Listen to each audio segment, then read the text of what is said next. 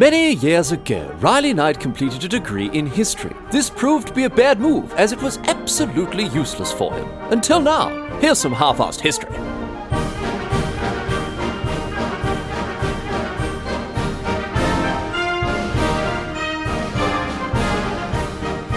What's going on, mate?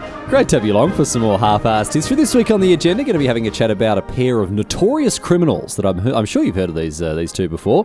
Bonnie Parker and Clyde Barrow, usually, of course, just known as Bonnie and Clyde. Now, these two were the most infamous members of the Barrow gang. And while, again, I'm sure you've heard of them, I wonder how much you actually know about their story and why they became so infamous. I mean, I have to admit, before I read about these two in detail, if you'd actually told me that they were like fictional characters, I probably would have believed it. I mean, of course, I'd heard of them, but, you know, if you said they were just like from a film or whatever, like Thelma and Louise, I'd probably, oh, yeah, that's probably true, right? Anyway, but they are, well, I guess they were, rather than they are, real people. And they robbed and stole and murdered their way throughout central US throughout the early 1930s. Now, they did it all as part of a group, too, which is often overlooked. But we'll get across the Barrow gang properly, as well as their headline act of Bonnie and Clyde. Their crime sprees really did capture the imagination of the public in a huge way back then, and the media sensationalised their exploits enormously. So much so that a lot of the popular conception of the two is actually sort of rife with inaccuracies, as we'll discuss, as we'll talk about, but no less exciting for that, of course. So yeah, it's a story with something for the whole family here, really. A bit of romance, crime, detective work, blood and guts, and of course horrible murder. So really, just as I say, something for the whole family. Although no ships to speak of, sorry, but you can't have everything, no naval history this week. Anyway, let's get to it here and have a chat about Bonnie. Oh, actually, before we do that, quick note before we start here, before we talk about these two. Usually I'd use last names on this podcast. I try to use my last names most of the time wherever possible. But I found, even while reading about these two, that it was very confusing, not calling them Bonnie and Clyde, rather than calling them Parker and Barrow. They're just known as Bonnie and Clyde. And then on top of that, there are a lot of family members involved in this story. So there's a lot of Barrows. So we're going to stick with Bonnie and Clyde here, rather than Parker and Barrow. I mean, Parker and Barrow, honestly, it sounds like a bloody investment firm, not a couple of notorious 1930s gangsters. But Bonnie and Clyde it is. Here we go. Rev up those engines, and we're off. Here we go. We're going all the way back here to the opening years of the 1900s as we meet these two properly. Bonnie Parker, born in 1910 in a small Texan town called Rowena.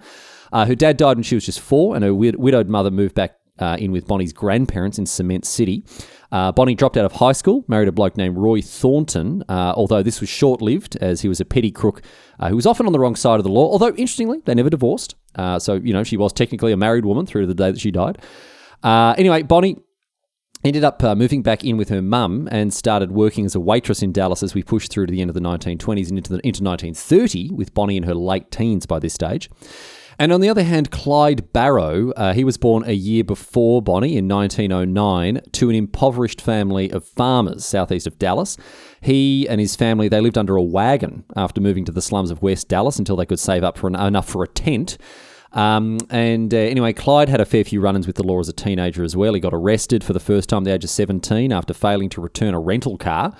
The second time when he and his brother Buck were caught with, of all things, they were caught with stolen turkeys. Didn't expect a bit of surprise turkey crime history in the podcast, I bet. Anyway, he's going around as petty criminal all the way through to 1929, and in January 1930, he and Bonnie meet, and our story begins in earnest. They met on the 5th of January 1930 at one of Clyde's mates' places in West Dallas.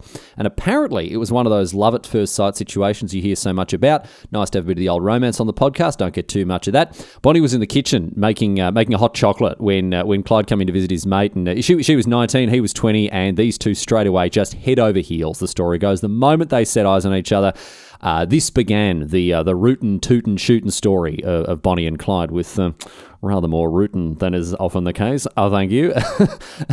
Anyway, these two, they're absolutely inseparable after this. Absolutely inseparable. And for the next few weeks, they were with each other almost all the time. However, this came to an abrupt end when Clyde, who, again, as I've said, was a petty criminal going around, nicking stuff, doing whatever else, he was done. for stealing a car, and he's sent to prison, Eastham Prison Farm, in April 1930. Now, Bonnie did smuggle him in a weapon, and he was able to escape, but only very briefly. He was caught not too long afterwards, and he was dragged back to the clink, and he did not have a very good time there at all.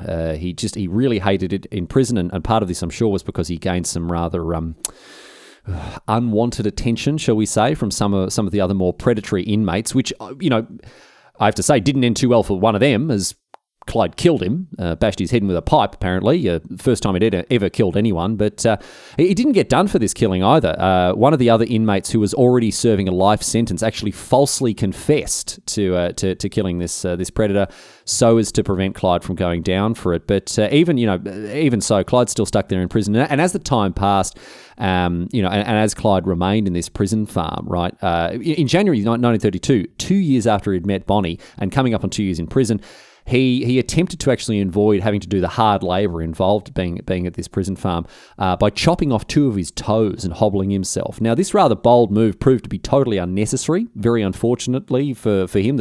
His timing was not very good. As he was released less than a week after doing this, which has really got to bloody sting, adding, well, yes, insult to a rather literal injury here. Imagine this, you hatch this great plan to avoid having to work, off come the toes, and then you get released just like that. Bloody hell, give me my bloody toes back, mate, if you don't mind. Clyde actually walked with a limp for the rest of his life and had to take off his shoes whenever he drove. He drove in sock feet because he couldn't control the pedals, otherwise missing his 2 toes. But it turns out that the reason he was released is that on the outside, his mum had been campaigning to have him released, and her timing was she was just a little bit late with it. She just missed out on saving 2 of her son's toes before being successful. But here's the thing, right? We're kind of making light of the situation, but the very serious impact of Clyde going to prison in this way is that he went in as a sort of carefree and careless petty criminal, knocking off cars, doing all this sort of other stuff, right? As a not going to say harmless, but a relatively harmless, at least petty crook, came out a hardened and embittered criminal who had a great hatred and disdain for the prison system here.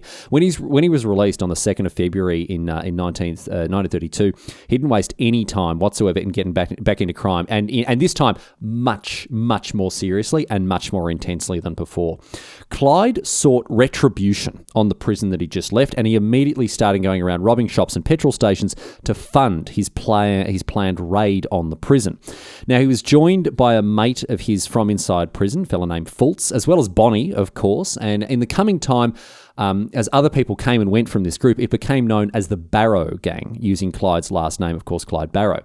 Anyway, to begin with just these 3, they're going around knocking off shops, petrol stations, gathering money, gathering guns. Fultz and Bonnie were captured at one point, actually, during one of these criminal escapades. They bungled a burglary. They were arrested and imprisoned. And this was the end of Fultz as part of the Barrow Gang. But Bonnie, she was released before too long, and she rejoined Clyde. Now, these two obviously just nuts for each other. They seem to be fully aware that they were headed towards, a fiery and premature death, but they just didn't seem to care. They were, off they go again, robbing and stealing. As we head into the summer of 1932, their wild criminal escapades again. They take a turn for the rather more dark, actually, because in August, Clyde, he's hanging out with 2 mates in Oklahoma. He's drinking moonshine when they're approached by 2 cops. Now, Clyde and one of his mates, Raymond Hamilton, who would go on to join the Barrow Gang, they actually pulled weapons on these cops and shot them as they approached. They killed one of the cops and wounded the other. And this was the first cop that Clyde had ever killed.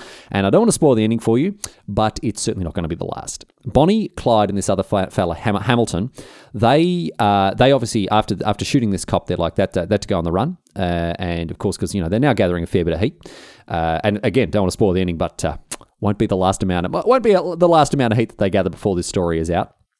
So the 3 of them, as the nascent sort of Barrow Gang here, they're going around in the coming months, trying to keep on the move, trying to stay ahead of the law, but robbing the pants off of everywhere that they could. Again, mostly small-time stuff. Bonnie and Clyde will talk about, are sort of famous for knocking off banks, which they did a little bit, but mainly it was just small-time stuff, shops and petrol stations, as I say, servos and whatever else.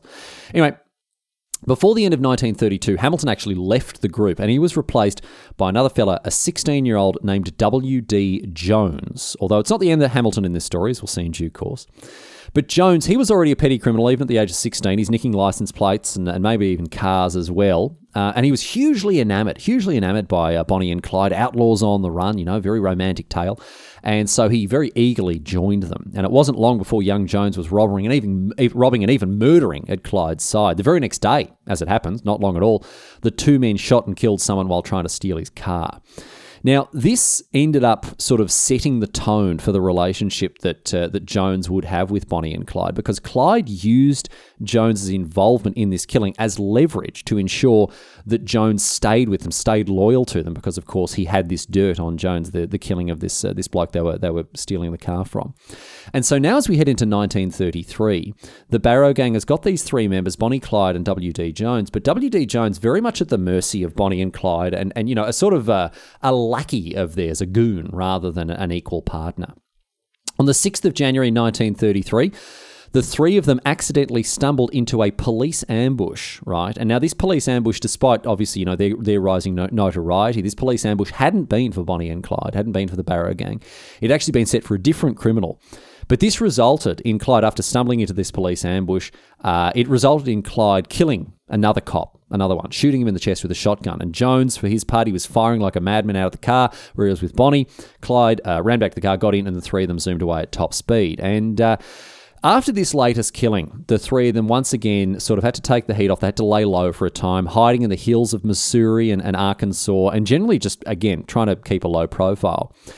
And it was during this time, as they were, cutting about it in the backcountry hills here, that these three stopped on a back road somewhere, and took pictures of themselves with their car and with the ever-increasing arsenal of weaponry they had.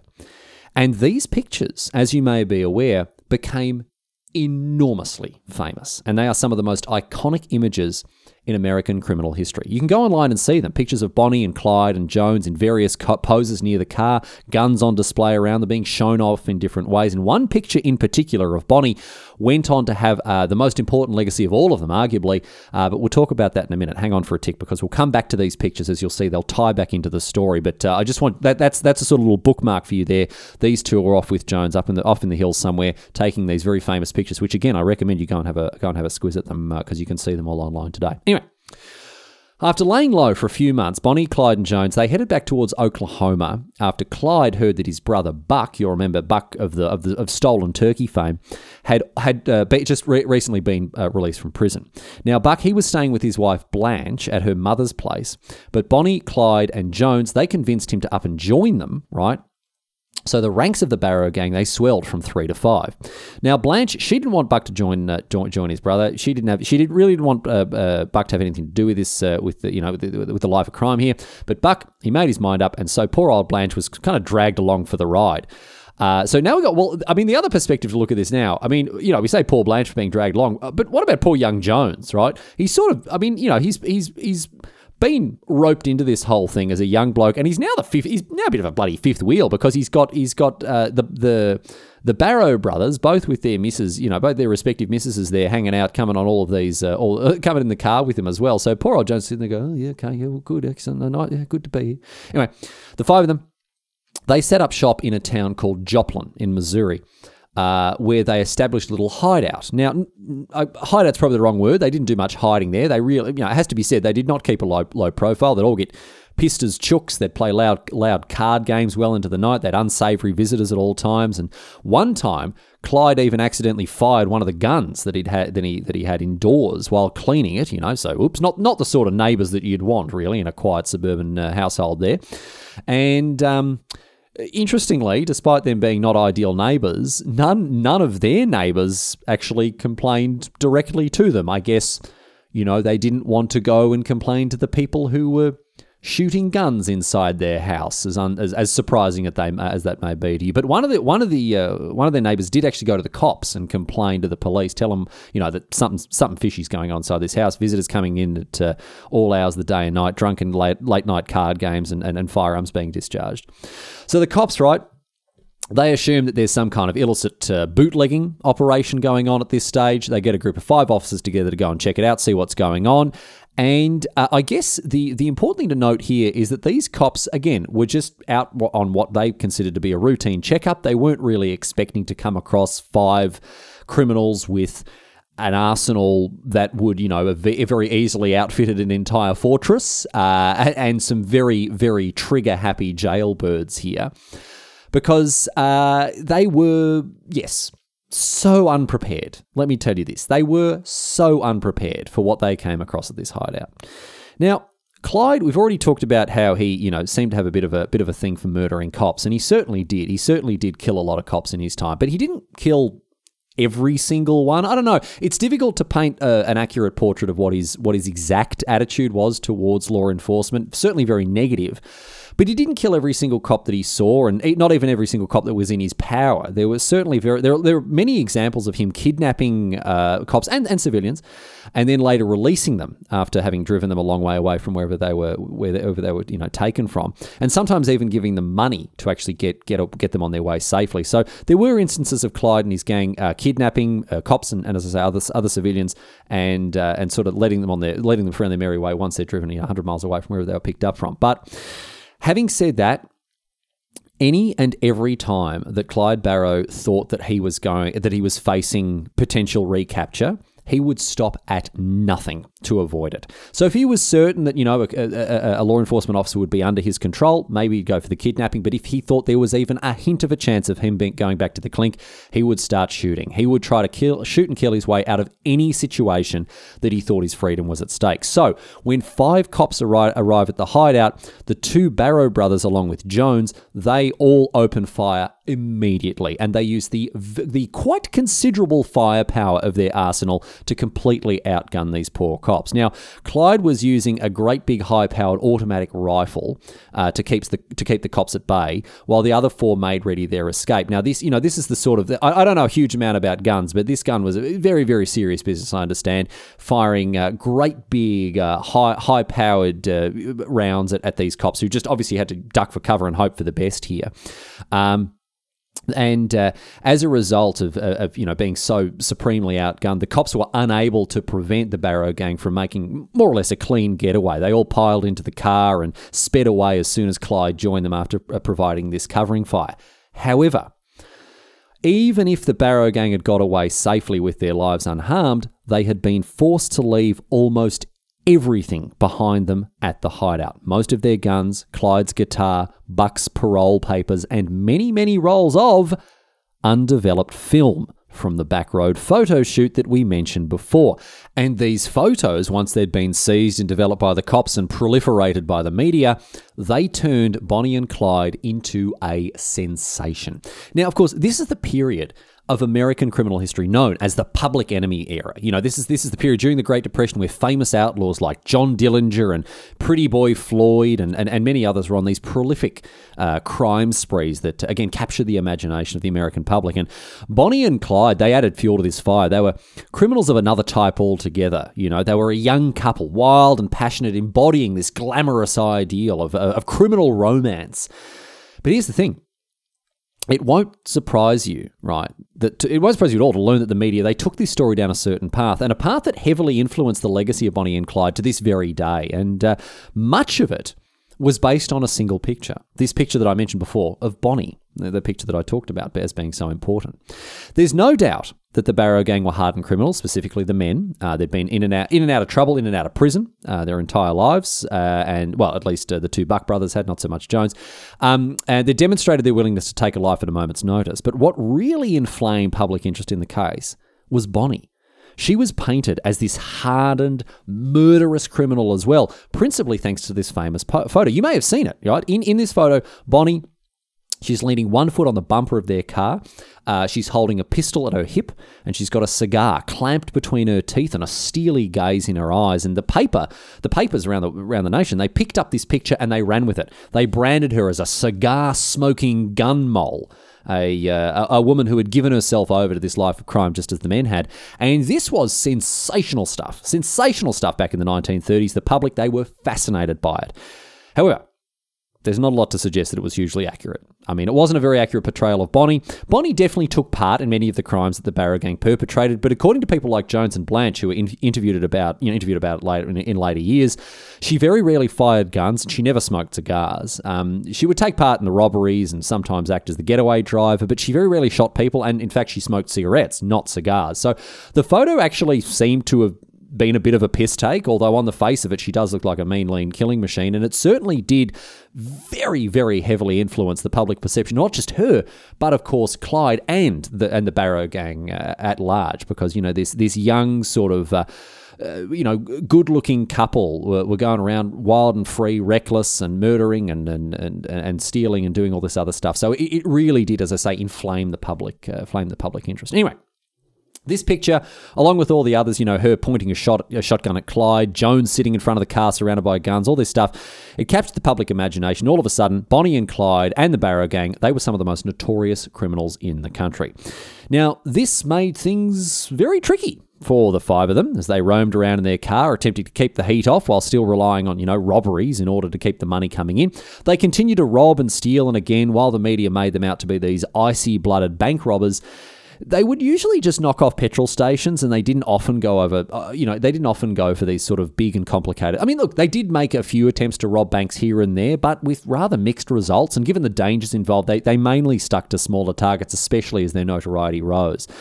They also didn't hesitate to kidnap people, as I mentioned before. Anyone who got in their way, police or civilian, usually would let them go, releasing them a long way away from home, sometimes a bit of money, as I said, for them to find their way back. But they'd stop at nothing to protect their freedom, and as we'll discover, they took a fair few more lives before their story come to an end. But as time went on, the heat didn't really seem to subside. The gang, they were driven to more and more desperate lengths as the papers continued to publish any details of their latest escapades or anything else. And so they were kind of forced to really the edges, the fringes of civilization in order to keep themselves out of the public eye. They were known throughout the country thanks to these photographs. It made them very difficult. It made it very difficult for them to live with any kind of comfort. They had to start avoiding hotels and restaurants lest they be recognized. They would cook over campfires. They'd bathe in streams rather than going into towns. And additionally, the fact that there were five of them cramped into one car led to some, as you can imagine, real difficulties. The gang, they're bickering and fighting amongst themselves more often than not as they made their way around. And this led to a change that the way that the gang operated too over time. They actually became less likely to kidnap people, unfortunately, and more likely to just shoot them in cold blood. There were fewer survivors of anyone who encountered this. The Barrow Gang became progressively less likely to survive it because of the changing dynamic in this group here. But of course, these killings, they only, any killing they perpetrated only drew more attention to their case, and it made things even harder for the gang. But still, they roamed around stealing money as well as guns wherever they could. They knocked off a couple of National Guard armories as well to keep their ammunition and their hardware stockpile very well stocked at all times there. Of course, they had to replenish the ones that were left behind in the hideout. But eventually, it all came a gutser for them in June 1933, when on the 10th, Clyde, right, he's driving, he's going along, and he's at his characteristically reckless pace. The five of them are there in the car. They've got a boot full of guns and ammo, and cruising along very quickly indeed. Clyde didn't notice construction warning signs at a bridge. Now, at this point, as I say, they're living the life of desperate criminals. They're on the lam, basically, out living, as I say, eating over campfires, bathing in creeks. And what happened next really did force a very big change to the way that they were living their lives. Because when Clyde missed these construction warning signs at a bridge, right, his characteristically reckless pace of driving meant that the car plummeted into an open ravine. Now, we don't know exactly what happened as a result of this car crash. We don't know exactly why this took place. There was either a petrol fire or battery acid sprayed out from the car, but something gave Bonnie horrific third-degree burns right down her leg. I mean, there are obviously some minor injuries, a car going down to a ravine. They're not going to come out of it without any, scrapes and bruises and whatever else. But Bonnie in particular, very, very badly injured. Her skin had been completely burnt off in places, and apparently the bone was visible, again, in some other places on her leg. It really was just a terrible injury. She could hardly walk. And for much of the time after this, she actually had to be carried around by Clyde, who you'll remember is hobbling around with a limp himself. So neither of them were able to, walk particularly. Well, they both of them have their walk affected here. So bad news for the gang here. They tried to find some way to treat this injury. They got some assistance from a family on a nearby farm, and then they drove around to find a place in Arkansas for her to recover. Now, the gang's medical knowledge actually was better than you might think. They'd had to treat everything from minor injuries to non-lethal gunshot wounds over the months and years. And so after getting supplies from a pharmacy, they were actually able to treat Bonnie's leg reasonably effectively. But despite their success with that, however, they stuffed up a robbery in a nearby town and they murdered another law enforcement officer as they escaped, meaning once again they had to go on the run, or I guess in Bonnie's case, on the hobble. Thank you. I should have taken that one out of the show notes there. That was a stinker. Anyway, the Barrow Gang they made their way to Platte City. Or is it Platter City? I don't know if it's Platte or Platter City. Sorry to all the Missourians here who are getting cross with me for that. Platte City in Missouri, right near the border with Kansas. Unsurprising, they posted up near a state border. We'll talk about that in a little bit. That was unsurprising, although it was surprising that once they found a place to stay, they stayed there more than one night. Up until then, Clyde would actually keep them on the move. They never usually stayed more than one night in any given place. And they didn't do all that much to allay any suspicion either. They found a place with some brick cabins for rent, two cabins that were connected, had a double garage in between them. Paid for the accommodation with small change that they'd stolen from gumball machines in the petrol stations they'd robbed recently. Blanche was set out to do this. She was sent out to pay, and she did so wearing jodhpurs, which in a sleepy backwater town like this in the 1930s raised a fair few eyebrows, as it was very, very unusual for a woman to wear something like that in these parts in this time in history. And she also claimed to only be in a party of 3, not 5, which was very suspicious when she later returned to buy 5 dinners for the people in the cabins, not 3. And on top of that, because they hired these cabins rather than placed in a motel or a hotel, they were unable to mingle with other guests and sort of make themselves, anonymize themselves a little bit amongst other travelers. Additionally, Clyde used newspapers to cover the windows, and they had backed their car into the garage rather than drive it in nose first. And this was something that was very closely associated with gangsters who might need to make a quick getaway. So they really are raising a lot of suspicion here. There are a lot of red flags waving around as the Bonnie and Clyde and the Barrow Gang they settle into this into these little cabins. And once they'd finished, attracting all this attention and this suspicion in and around the cabins, they only then made it worse by gaining even more attention and more suspicion when Jones and Blanche went into town. They went into town to buy food and some more medical supplies, and by now, the cops have had reports from the owners of the cabin, and then after these medical supplies have been bought, from reports from the pharmacist of this suspicious activity, and the cops are worried that they have the notorious Bonnie and Clyde on their hands. The sheriff, Holt Colley, he'd been warned about the Barrow Gang. He'd been told to look out for people buying supplies like this because it was known that one of the gang was very badly injured. And so he started to put the cabins under surveillance. But here's the problem for Colley, however.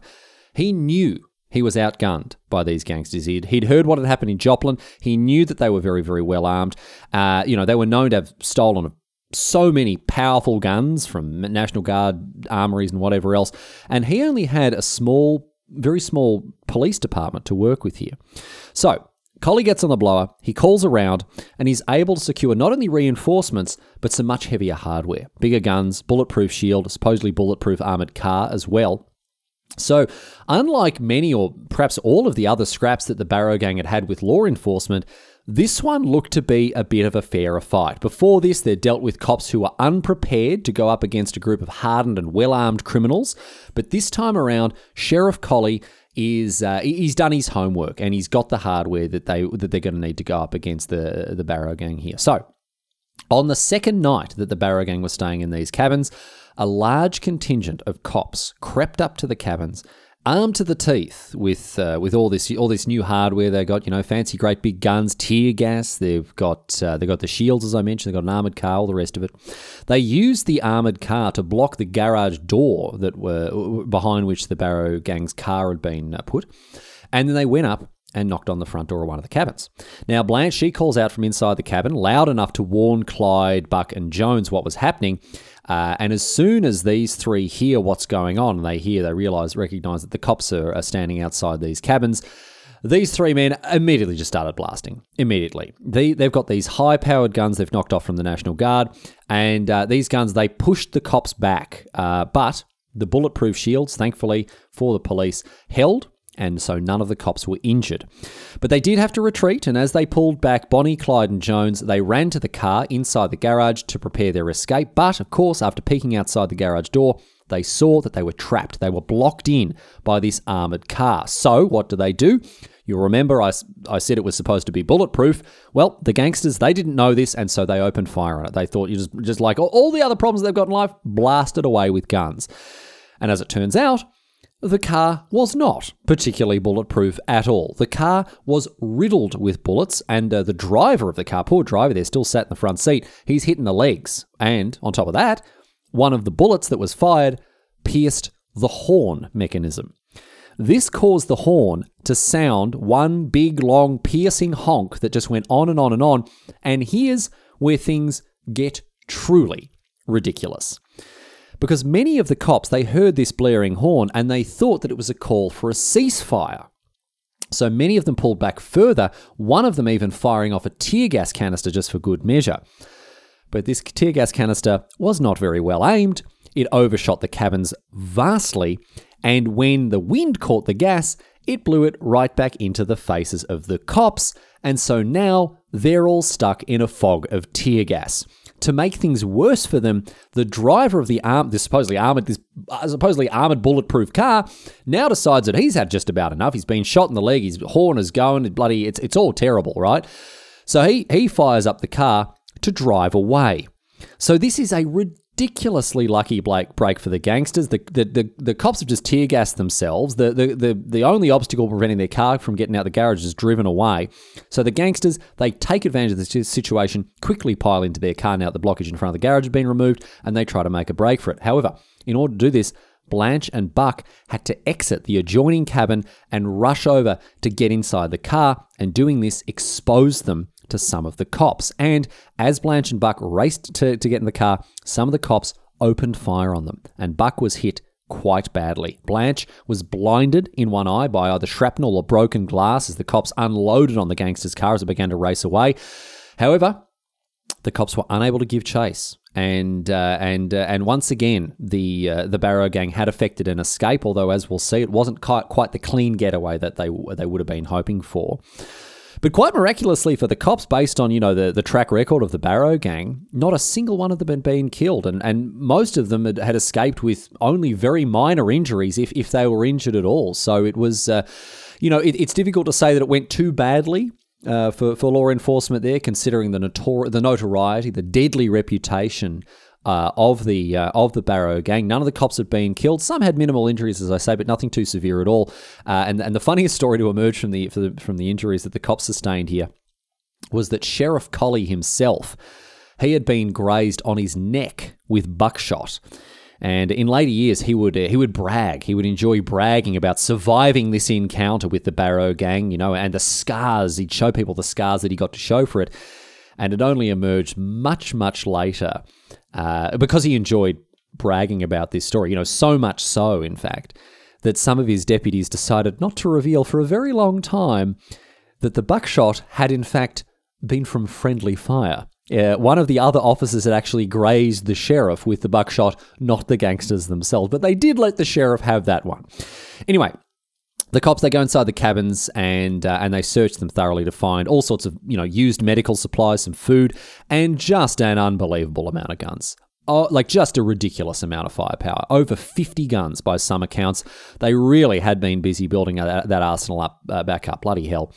But as I say, Thanks to the car moving out of the way, thanks to the tear gas, the Barrow gang had made a getaway, not a clean one, but a getaway all the same. Blanche was half blind, and Buck was in a very bad way indeed. I told you he'd been shot, and he had been shot through the head. While he was still alive, it really, really wasn't looking good. It didn't kill him, but he wasn't far away from death, to be honest. They travelled north into Iowa, and they settled down in an abandoned amusement park where Clyde and Jones actually dug a grave for Buck because he was still semi-conscious and he was sort of babbling a bit and he was able to eat, but with this massive wound to his head, the gang assumed that he wasn't going to live to tell the tale. But a trail of abandoned, bloodied cloths and bandages, they led the police to the gangsters, however, and just a few days after their escape from the cabins, the cops, they were onto them again. Local cops and a huge crowd of spectators, over 100 people. Many of them had been deputised by law enforcement as well, and some of them, if you'll believe it, right? So you got cops, you got deputised civilians, but you've also got people who had brought along dates because of how famous this story was, and because, they'd heard that these cops were going to go and effect the arrest of Bonnie and Clyde. They had used this as a romantic getaway to impress the people that they were after there. So a crowd of over 100 people, some of them on dates, unbelievable, converged on this abandoned amusement park to see what would happen. And what happened was this. As the cops approached the gang, the shooting began very quickly indeed, as you might expect. We have already talked about how trigger-happy the gang was, and the cops, of course, weren't mucking around when it came to these hardened, notorious criminals. But somehow, Bonnie, Clyde, and Jones, they all managed to escape. They made a break for it. They ran into the scrub, into the underbrush, and they were able to hide. Even with Bonnie's leg in the state that it was, they did manage to run away. Clyde provided covering fire as Jones and Bonnie got away, and then later himself escaped as the cops were occupied with Buck and Blanche. Jones and Clyde dragged Bonnie from the scene, stole a car from a nearby farmer, and they made themselves scarce. As for Buck and Blanche, well, it didn't go so well for them. Buck, he got shot again in this ordeal, in this encounter. This time he got shot in the back. And Blanche surrendered and was later imprisoned, while Buck, unfortunately, he died a few days later of the injuries he'd sustained both in the head and the back there. So that was the end of Buck Barrow. But over the next couple of weeks, the three escapees, Jones, Bonnie, and Clyde, they roamed a long way away from their usual stomping grounds, as far away as Mississippi, Colorado, Minnesota. So they really did travel far and wide here to try to take the heat off. But in spite of this, they continued to do what they did best. They committed armed robberies. They stole cars. They stole money. They stole, once again, plenty of guns because, again, they'd left so many of them behind in the cabins. And after 6 weeks on the run like this, they decided they were ready to risk going back to Dallas to visit their respective families. And it was here that Jones parted ways with Bonnie and Clyde for the last time. Or rather, I think you could fairly put it, escaped from them, as he didn't really want to follow them to the bloody fate that they felt they had waiting for them. So they headed back to Texas and bid farewell to Jones, who had grown increasingly reluctant to stay on with Bonnie and Clyde. Seemingly he had done so out of fear. But back in Texas, when the three of them had stolen a new car, he got in it, and rather than drive ahead to find a place to change cars, he turned off the headlights and fled down country roads at top speed to lose them. He went on to Houston to stay with his mother. He was arrested there. He claimed to be glad to be imprisoned, as he'd finally be safe from Bonnie and Clyde. Although there is some speculation that, a lot of this was sort of play acting. And that he was trying to drum up some sympathy as a sort of unwilling victim of this couple, of this pair here. Again, kept under a fear kept by dread of them rather than being a voluntary participant, in effort to perhaps lower his culpability. Make himself out as a victim of Clyde's tyranny, or maybe he just was a scared kid. Who knows? But he was imprisoned in any case, and then later paroled before being knocked back when he tried to join up for the Second World War because he was scanned. And doctors found buckshot and a bullet in his chest, as well as part of his lung missing. So the wages of sin certainly did have their way with poor old W.D. Jones in later life. But he does depart our story now, the story of Bonnie and Clyde, as they made their way back to Texas. Bonnie and Clyde did seem to be quite devoted to their families, and they did want to go back and visit them, despite the risk it would involve. But as I say, these two, young, carefree, reckless, and they did fully anticipate a fiery exit into an early grave, and they seem to be quite happy for that to happen. So they headed back to Texas to go and see their families. Anyway, they go to Dallas, stayed there for quite a while. Clyde went out, perpetrated a couple of, a few small-time robberies here and there, while both he and his and Bonnie's family, I should say, looked after her and her injured leg, of course. However, the net was closing in on them in Dallas in a major way. And one night in November, after spending 2 months there in Dallas, the cops attempted to spring a trap to catch them. Bonnie and Clyde had driven over to a family member's place for a visit, but Clyde, as he approached, he smelled a rat. He suspected a trap as he rolled up on this house, and so he drove past the family's house without stopping, and sure enough, as he drove past, cops leapt up from their hiding spots and opened fire on Bonnie and Clyde's car. Now, both of them, they were hit in the legs. You'd think that they'd had enough bloody lower body injuries by now, but once again, in spite of being shot like this, they were once again able to escape somehow. So I tell you what, they were very, very fortunate indeed, but they did get away. And they had to go back into hiding, of course. But by now, an active murder warrant had been issued to Clyde, and so the heat was on. And as we move into 1934, therefore, Clyde was determined to come back to his old objective. We've forgotten about this a little bit. His old objective of vengeance on the Texan prison system, as he sensed that maybe the end was coming. He wanted to see this objective through, and so he planned a very ambitious breakout. Now, you have to cast your mind back. Remember Raymond Hamilton, the bloke who'd been replaced by Jones ages ago? He was currently imprisoned at the very same prison that Clyde had been sent 2 years ago, Eastern Prison Farm. So Clyde, he managed to smuggle weapons into the prison, and he organised a plan to spring Hamilton and a few others from it. And on the 16th of January 1934, with these smuggled weapons, Hamilton and his accomplices, including a bloke named Methven, overpowered some of the guards out in the fields, shooting one of them dead, while Clyde covered them with his high-powered rifle from a nearby creek. Bonnie was waiting in the car. She blasted the horn as the prearranged signal for these inmates to dash over to the escape vehicle and make their way away from the prison. So it was, by all accounts, a total success. 4 inmates, Hamilton and Methven amongst them, dashed to the car, piled in, and the escape, they got away very cleanly. And interestingly, there was also a 5th inmate who managed to effect an escape here, totally unconnected to Bonnie and Clyde. He used the chaos that this escape attempt had caused to make an escape of his own, although he was later recaptured and had no idea what had even happened with the breakout plan, but he did enjoy at least one night of freedom there. But it seemed that with this successful breakout, however, Bonnie and Clyde had finally gone too far. The Texan government, the US government, poured limitless resources now into finding them and the escaped convicts, with the boss of the prison vowing to see the escapees dead. They also brought in a former Texas Ranger whose name was Frank Hamer. He was charged with tracking down the Barrow Gang and bringing them to justice, and he trailed them relentlessly from February onwards, living out of his car. And from after this breakout, Bonnie and Clyde and their gang, they were living on borrowed time. And they made it worse for themselves as well. On the 1st of April 1934, Clyde and one of the escaped convicts shot and killed 2 more police officers. It was this bloke Methven. They were the gang. They were sleeping in their car, and 2 highway officers investigated. And when Clyde, apparently, the story goes, and you can take this as a grain of salt. It's never actually been confirmed, but the story goes that Clyde said, "Take them," right? By which he mean we should kidnap them. But Methven took that to mean kill them, shoot them. And so he pulled his gun and shot them, and then by that, the die was cast, and so Clyde followed suit and blasted them to pieces.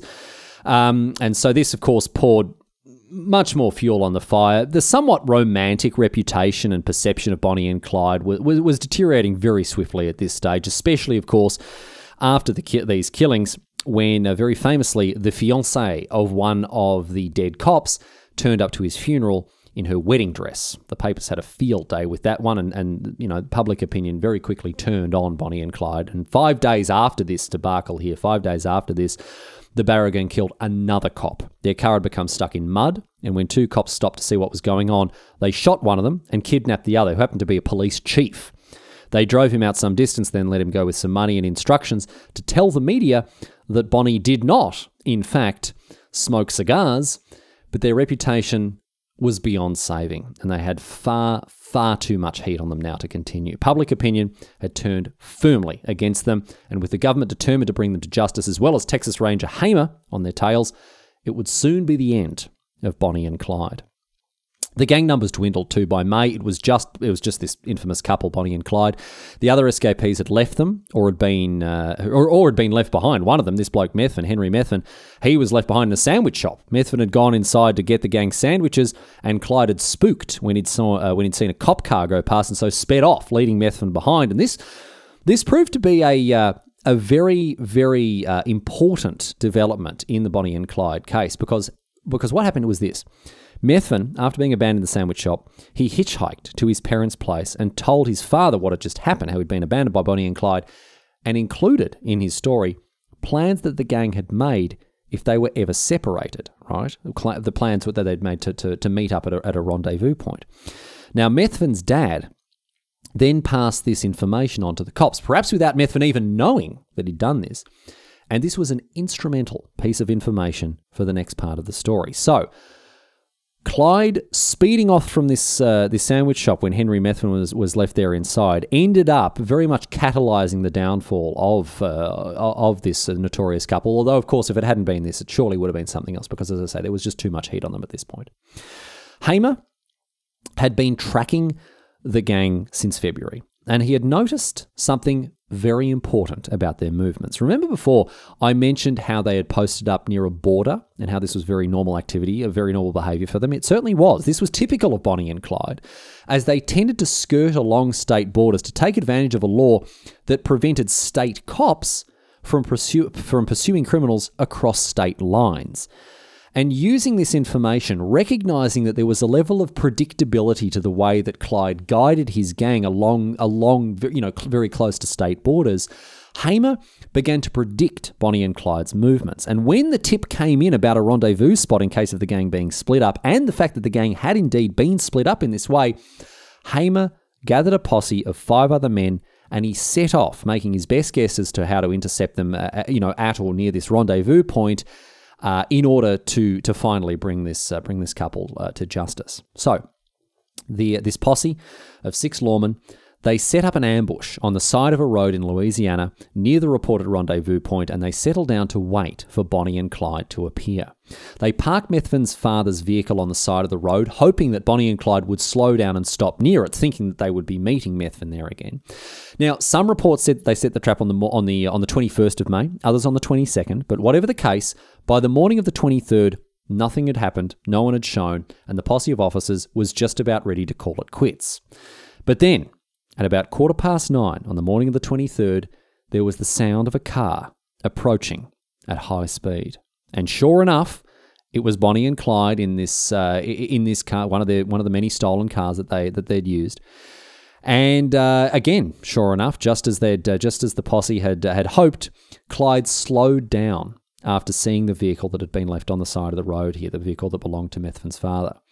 But before Clyde could even bring the car to a stop, the 6 lawmen leapt from their hiding place and they opened fire on Bonnie and Clyde in their car. They were not about to let them get not about to let them get another chance to escape, or indeed to draw on them, given the deadly reputation that they had as criminals here. And here, after these blokes jumped out and sprang the ambush that they'd set up there, here's what happened, in the words of one of the official reports made by the officers in the posse. Each of us 6 officers had a shotgun and an automatic rifle and pistols. We opened fire with the automatic rifles. They were emptied before the car got even with us. Then we used shotguns. There was smoke coming from the car and it looked like it was on fire. After shooting the shotguns, we emptied the pistols at the car, which had passed us and ran into a ditch about 50 yards on down the road. It almost turned over. We kept shooting at the car even after it stopped. We weren't taking any chances. The reputation of Bonnie and Clyde was so intimidating that these 6 heavily armed, highly experienced law enforcement officers decided to just riddle their car with bullets rather than give them the slightest chance to respond. Now, the officers in the wake of this rain of gunfire, they'd all been deafened, of course, by the guns they'd just fired. But as they approached the car to investigate what had happened, what a sight they beheld. It was total carnage. The car had been hit by 112 bullets. You can go online and you can see pictures of what it looked like after the shootout. It is utterly ridiculous.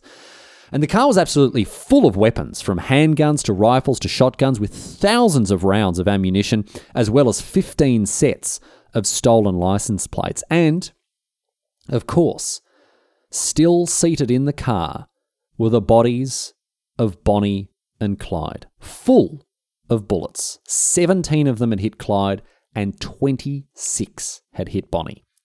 And so ended the lives of two of the most notorious and infamous criminals in history. But the most bizarre part of this scene was yet to happen, because in the wake of this encounter, a crowd emerged and converged on the spot seeking souvenirs. People picked up shell casings and bloody bits of cloth. Some people even tried to cut off bits of Bonnie's hair and even Clyde's ear and trigger finger with their pocket knives. Unbelievable. It was an absolute circus. People keen as anything to get a souvenir or a keepsake of some kind from the scene. Incredible. But the posse, they tried to keep these people at bay, and they towed the car with the corpses still inside to a nearby town, Arcadia. And reportedly, 10,000 people travelled to Arcadia in the coming time to be close to this unfolding bit of history, again showing the huge public interest that this case had generated. As for Bonnie and Clyde, they were embalmed with some difficulty, apparently. According to one of the undertakers, the embalming fluid that he was using kept leaking out of all of the holes in the two bodies. And another one of the undertakers, interestingly, he was a fella named H.D. Darby. He was able to officially identify the bodies, even despite the fact that he was one of the undertakers working on them, because he had previously been kidnapped by the pair. And it gets better, because Bonnie, while he had been kidnapped, had laughed with him and laughingly suggested that he one day may work on their bodies. An eerily accurate prediction. Anyway, given the public interest in this whole affair, any location that had absolutely anything to do with these two was absolutely swamped with people almost immediately. Bonnie and Clyde, they wished to be buried together, obviously, but their families didn't allow this to happen. And as we head towards their funerals, they actually ended up being buried separately. But their funerals were an absolute spectacle, particularly Bonnie's. Apparently over 20,000 people attempted to attend her funeral and catch a glimpse of her corpse. And this made it near impossible for her family to actually get to her gravesite for the burial. And she had flowers sent from all over, huge numbers of them. And the biggest order of these flowers came from, believe it or not, a group of newspaper sellers in Dallas, the Newsboys, as the story of the death of Bonnie and Clyde had sold them 500,000 papers in a single day. Clyde's funeral was a somewhat quieter affair, as the family kept it much more private, but it still attracted a lot of interest, of course, as people were very keen to see the bodies. But somewhat sadly, the 6 lawmen who had brought down Bonnie and Clyde, they didn't really ever receive the reward that they were promised. The notoriety was one thing, but also the money. $26,000 had been the promised sum, but in the end, they only got about $200 each. They did get to collect and keep some of the weapons and souvenirs from the car, some of which they actually then returned to the families of Bonnie and Clyde, including Clyde's saxophone, which had been in the car as he died. But for the most part, these lawmen really didn't get their day in the limelight in the same way, of course, that of the people that they just killed did. But that's the way that story went there. Finally, the car itself, which of course remained an item of great interest to people in the years that followed, all the way through to today. Really, this car is actually still on display today. It is on display at Whiskey Pete's Casino in Primm, Nevada, even today, along with Clyde's bloodstained shirt. So you can go to Primm, you can go to Nevada, you can go to Whiskey Pete's, and you can see the car in all its glory, a relic of this bygone criminal era. And it very much was, let me tell you this, it very much was a bygone criminal era.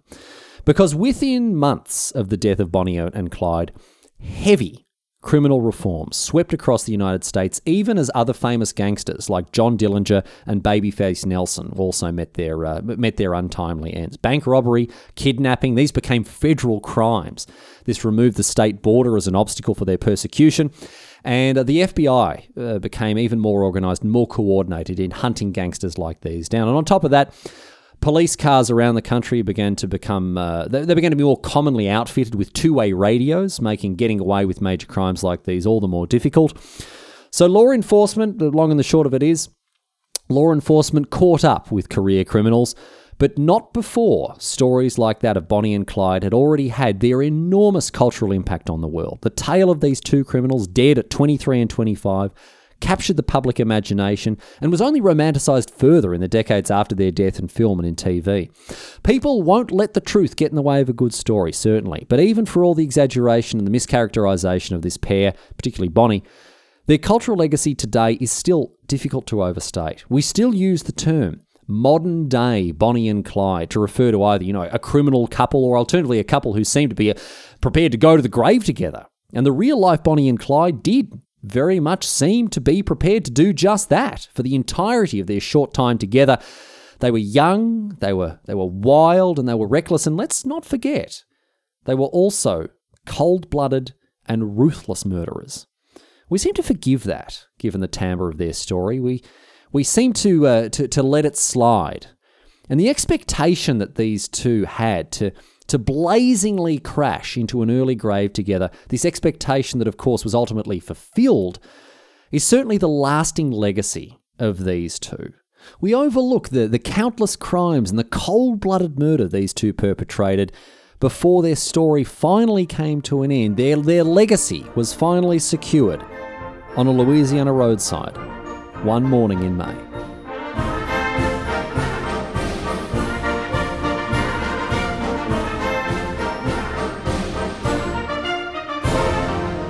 But that's it. That's all she wrote today, sports fans. And because this story was so ridiculously long, this episode is one of the longest I've ever done. We are going to blitz through the housekeeping stuff. halfasshistory.net, of course, contact form there. Subscribe on iTunes or Spotify. You can buy stuff at the merch shop. There's a link there on the website as well. And, of course, the Patreon. If you want to support me on Patreon, you certainly can. Special thank you. Big shout-outs. Massive ups to all the people, sir, keeping me so well paid on the Half Ass History Patreon. I very, very much appreciate it. Good on each and every single one of you. Closing out the show, talked a lot about cops today. Obviously, it's been a rip-roaring tour of the criminal underworld today, as we talked about Bonnie and Clyde, and the police played a big part in bringing them down. So we've got a question to do with the cops here. It's a good one too, posted by Redditor insipid_comment, who's really got a puzzler for us to think about here. This happens to me as well. I don't know if anyone else has experienced this. Insipid comment asks, why do the police turn the pitch down on their siren whenever they pass me?